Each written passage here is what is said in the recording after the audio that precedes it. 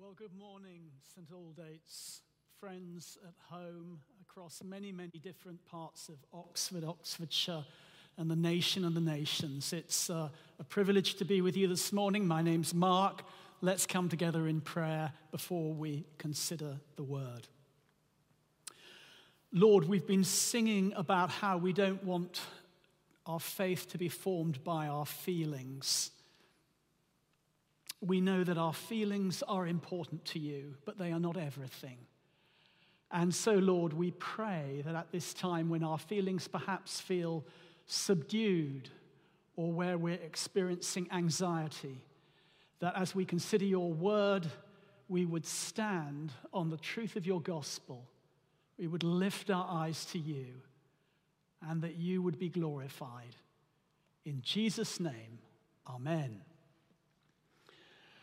I don't know if you're a glass half full or a glass half empty person, but sometimes it just feels like our glass is completely empty, or that we're drinking from the dregs. Morrison's supermarket chain announced this week that over Christmas their champagne sales jumped to 64%. But however much fizz you enjoyed over the Christmas season, there is a time when the fizz runs out. There was a time in our house this Christmas where the fizz ran out, and we went to the cupboard and we found a bottle of wine, red wine, that was kind of at the back. We weren't quite sure how long it had been there. It said private bin on it, and our hearts leapt. This could be good news. But when we opened it, it was a disaster. And the private bin bottle had to go in the kitchen bin. Sometimes we struggle. And I've spoken this week to people who are struggling with their mood, who are struggling with a sense of lack of horizon, lack of work opportunity, who simply feel, my cup is empty.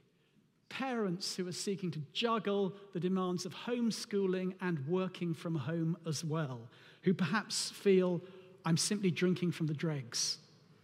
We heard this morning from Monique Davison, who is attached to the JR hospital.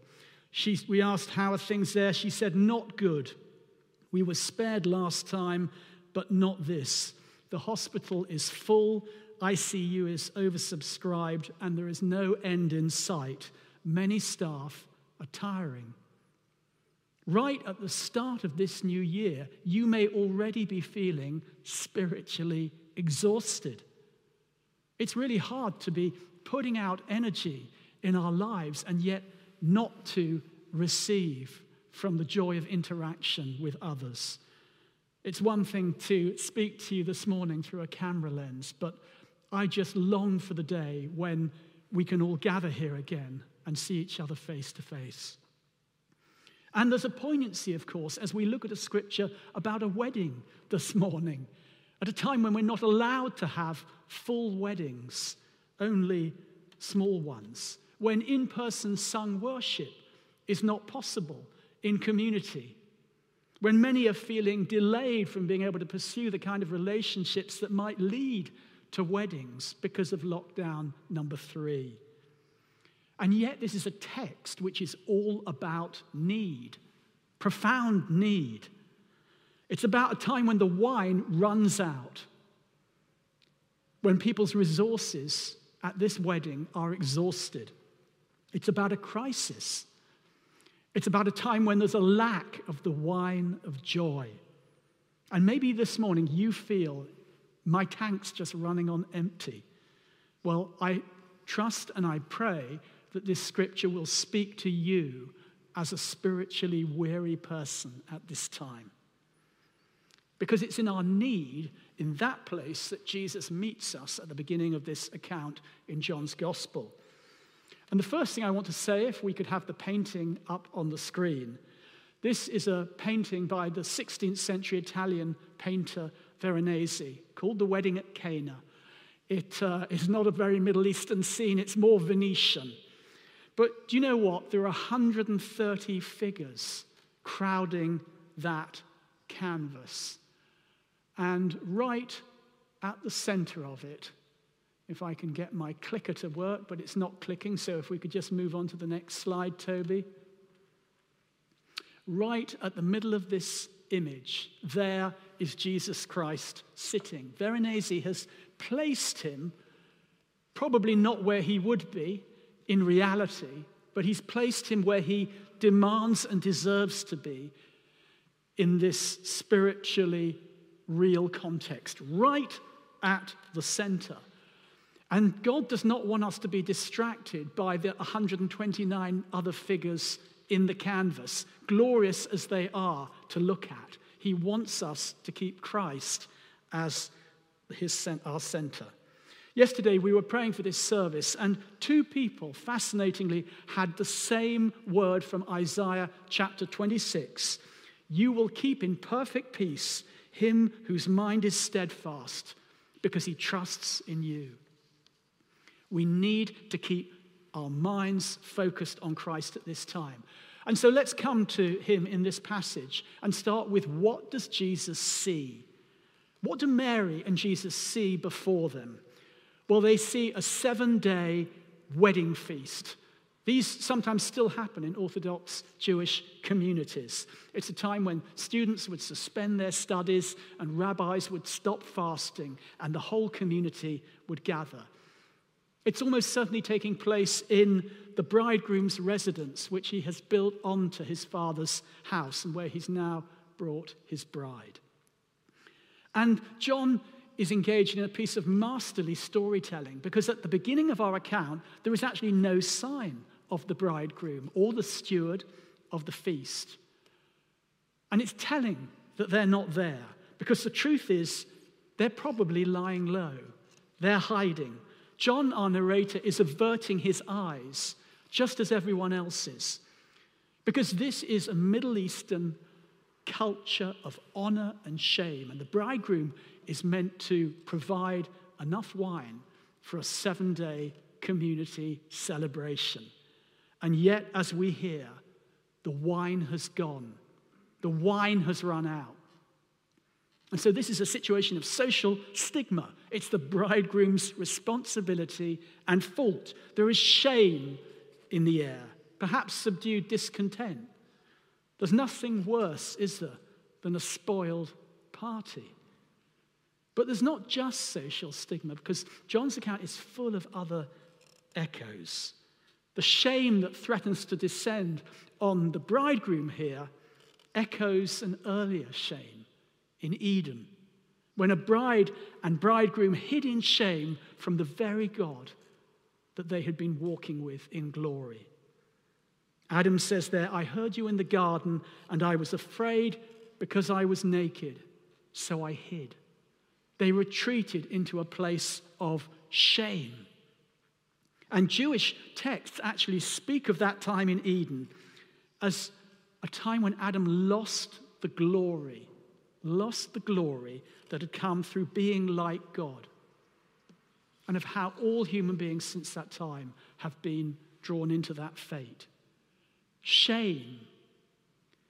When we feel that something isn't right about us, when we feel that there's just something wrong and that we need to hide. I had this for years growing up. I sometimes have it still. Shame of being short. Shame of being small. But there are many types of shame. Not having the words, not having the social graces, stigmatized by your class or your color or your lack of education, never having had much money in your life, not having courage in a formative situation in childhood. Shame is sometimes the result of our failing, but sometimes it's just put upon us by others, by our broken world. Those who suffer abuse are often driven into a place of hiding and shame. It's that feeling that we internalize that something just isn't right and isn't right about us. And we're all touched by this not rightness at the heart of creation. It's in the very air at the moment. Jen, my wife, and I cycled through Oxford on Friday on my day off, and it just felt like there was a thick blanket of oppression over the city. Joy had been stolen. So this is what Mary and Jesus see. This is what they sense. Because a wedding in Jewish culture at this time isn't just about a community celebration for a particular couple. A wedding symbolizes God's redemptive purposes for the people of Israel. Something, though, is wrong here and now in this situation. There's a crack in creation. And yet God isn't content to leave this community there, and he's not content to leave you or I there. God's heart is always to run to us in our need. Just as we see referenced behind me in this painting of Rembrandt and the father coming to the prodigal son. Jesus doesn't choose this moment, but the moment chooses him. And his heart can't resist. He's going to turn around this couple's situation entirely. He's going to take them from a place of shame to a place of glory. There would have been a stigma on this couple for the rest of their life if the wine situation hadn't been solved. And yet, instead, they're going to be talked about in glory to the end of their days. What the first Adam lost in Eden, the second Adam, Jesus, is going to restore. So that's the first thing. He sees. He sees us. He sees our needs. And then he acts. When the wine was gone, Jesus' mother said to him, "They have no more wine." Consider what Mary is doing here. She's speaking with honesty. She's carried the Savior of the world in her womb. And yet at this moment, she's admitting her emptiness. We're a modern people. We're a modern culture. We're defined by achievement and success and status and technology. And it's really hard for us to admit our emptiness. And yet many of us at the moment are feeling in lockdown 3, the wine's run out and I'm empty. We have to ask for help, as Mary does to her son. That is the precondition of God pouring out his miraculous power. And when we were again praying in relation to this service yesterday, interestingly, 2 people had a sense of the word voltage, that God is going to turn up the voltage through his Holy Spirit this year, that this is going to be a season where the Spirit is going to move in greater power. You may feel overwhelmed by your circumstances this morning, but they can be overcome. They won't be overcome, though, if you fear being overwhelmed by the Holy Spirit. And what God wants to say to you this morning, we believe, is that you can conduct more voltage than you think, and you need it in this season. But note what happens here after Mary has asked Jesus to intervene. The voltage doesn't increase through some kind of spiritual pyrotechnics going on in the space. People falling giddily under the Spirit. No, it proceeds through simple acts of obedience.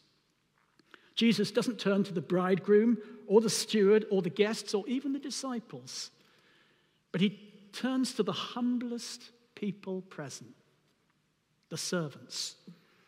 And they're to be our model of how to follow Jesus in this crisis. Jesus said to the servants, "Fill the jars with water." So they filled them to the brim. Jesus speaks his word into the emptiness of this situation and the need of Mary, and then the servants respond with faith-filled obedience.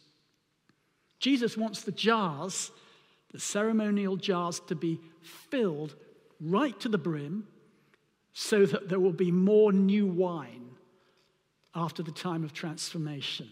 He doesn't stint, he doesn't hold back, he doesn't limit things in any way.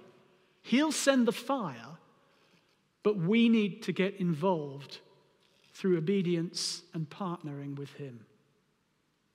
And again, there's massive resonance going on here for John's readers in terms of the divine kindness that God's displaying here. Right at the start of Jesus' ministry, John is depicting Jesus' first sign, his first miracle, at a wedding. But in Eden too, in Jewish thought, there'd been an earlier wedding of consequence. Rabbinic texts speak of God coming to bless Adam and Eve at their wedding in the Garden of Eden. Listen to this.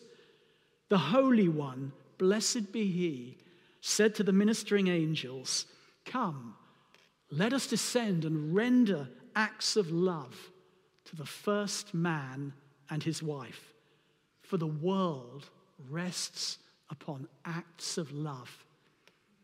And the ministering angels went to and fro, dancing before Adam. Isn't that beautiful? The world rests upon acts of love. God blesses Adam and Eve at their joining in Eden, and now he blesses this couple through Jesus in the transformation of water into wine.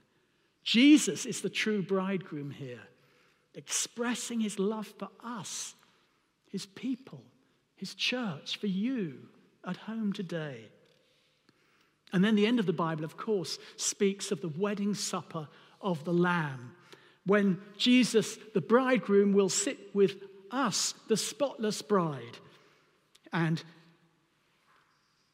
he'll feast and he'll drink with us and we with him.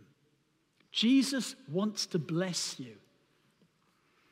I heard this week about a conductor of an orchestra, a person with great authority when he's on the conducting dais, the platform. And he was asked a question about why some conductors have authority in front of the orchestra and some don't. And he said he wasn't sure, but that he always did one thing when he got onto the podium before he lifted the baton. He paused and he silently blessed the orchestra. And only then did he lift the baton to conduct.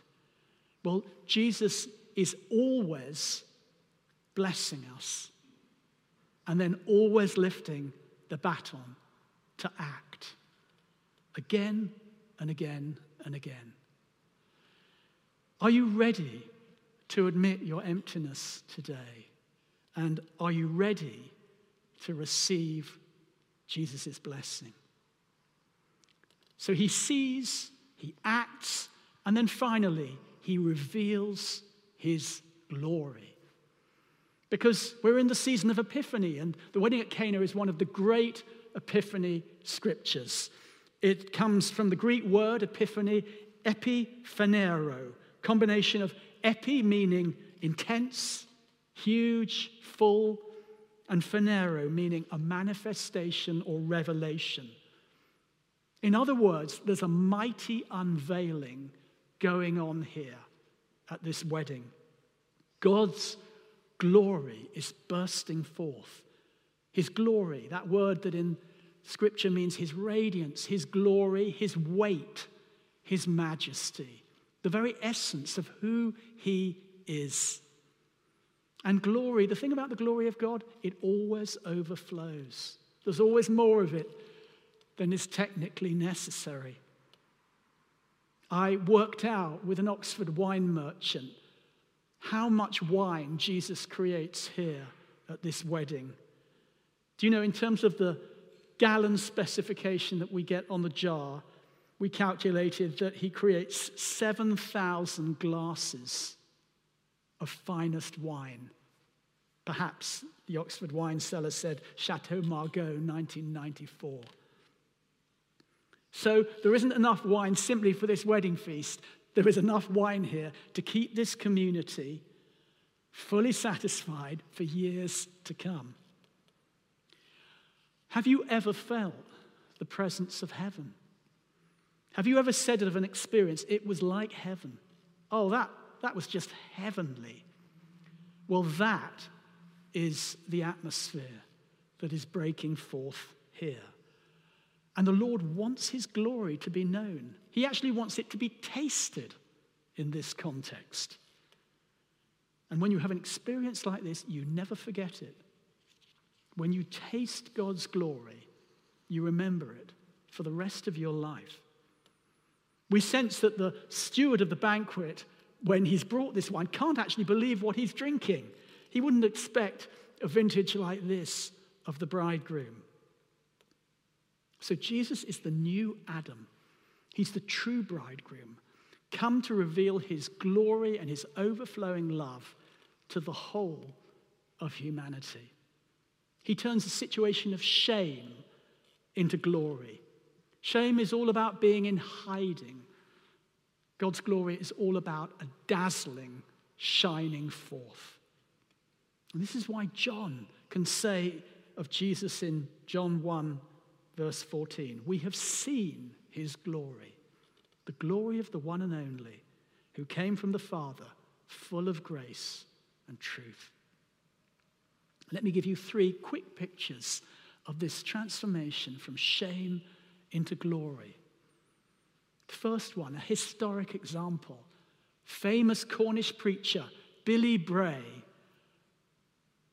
He was an alcoholic miner, and then one day the mine ceiling collapsed. And for the first time, Billy Bray took an interest in God. He subsequently prayed to God and surrendered his life to him. He writes, "The Lord made me so happy in that moment that I cannot express what I felt. I shouted for joy. I spent the greater part of my time in praising the Lord." And Billy Bray was a man who couldn't stop praising the glory of God. He used to walk the streets shouting and singing, "Glory, glory, glory." And when people complained, he would say this, "If they were to put me in a barrel, I would shout glory out through the bunghole." And when he died on his deathbed, his final word, glory. That's my first picture of God's glory. My second one, a brother in Christ who I came to faith with at roughly the same time in London, just slightly after him. He was a busy, professional, working man, but he'd been mired in prostitution, in the use of female prostitutes, and he was just covered with shame by that. And yet, he came to Christ. I remember the time when the Holy Spirit came on him in power, and he literally collapsed down the side of one of the church pillars under the weight of God's glory. And there I was, sometime later, standing, watching him with a radiant face at his own wedding. And then thirdly, myself, a couple of years ago, at a new wine conference in Harrogate. I'd gone there feeling wretched. There had been a scandal in the leadership of New Wine. I didn't really want to go to this conference. It was the first afternoon. I was wishing I was back in Oxford. And yet, after a particular talk, I went forward to receive ministry, and as I worshiped, God just opened the heavens.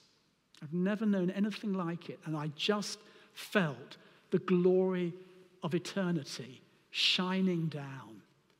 An amazing, transforming experience. Because when the best wine comes, it often comes in a time of crisis. And the best wine isn't just about things being restored to kind of how they were. God's redemption is always A+. It's A+. I was speaking to Charlie recently, our former rector, a man with over 40 years of ministry experience. And I was asking him about some of the highlights of his time in ministry.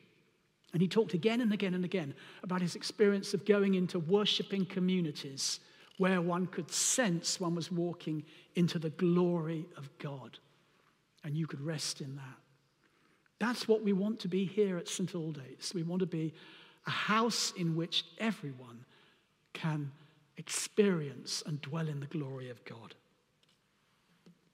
So Jesus not only saves the bridegroom and the bride here from shame, he blesses everyone. At his baptism, God tears the heavens and the Holy Spirit comes down on Jesus. And now in this first decisive act of his ministry, Jesus tears the heavens and God's abundance comes forth. You may feel at the moment that the party has been interrupted, but the party will start again, however much it feels like we're in wilderness right now. And Jesus doesn't want it to be back to the same type of party with the same type of wine as before. He wants it to be an A-class event and celebration with A-class wine, a heavenly variety. So I want to suggest to you as I invite the band back, we need fresh encounter with God's glory at this time. You and I, we need to be able to access God's glory afresh. And how do we do that? Whether it's for ourselves or for others. Because maybe today, actually, your heart is simply bursting for people who are in need, who've got COVID, or who are frontline workers in emergency situations, or who are without work. You know, people who are struggling perhaps in their marriages, people who can't have a proper experience of university or school in a social sense. Well, if you're feeling like that, that is the heart of Jesus in this passage. Join your heart with him and pray with him. But how do we access that glory? If we could have our Veronese painting back. First of all, we look to him. In the painting by this 16th century Italian artist, there are two places in the picture where the objects or the people are angled directly out towards us as we look at the screen. The first one is the wine, the new wine that is being poured out. Veronese really wants us to experience that new wine of abundance flowing forth towards us. And then the figure of Jesus, the next image, right at the center, looking directly at us. We need to keep Jesus in the center. Secondly, we need to tell him that the wine has run out, and we need to ask for his help. Thirdly, we listen for his instructions and for how he's guiding us. Fourthly, we obey them like those servants did. And fifthly, when we experience the abundant wine, we give Jesus the glory, as John does at the end of his account. But the first move that I talked about is the biggest step for many. If we can have up the image of Charlie Mackesy that follows. It can be really hard for us as independent people to ask for help. But that is where Mary, the mother of Jesus Christ, begins in this passage. And it's a cry for help that we should have no shame about making ourselves today. So come to him today. We're going to enjoy this agape feast now, remembering Christ through bread and wine. But let me pray before Christopher begins to lead us in that. Lord Jesus, we thank you for the goodness and the abundance that you bring us. And we thank you that you are a savior of miracles. And we pray, Lord, for miracles in this season. We pray for miracles of provision, miracles of blessing.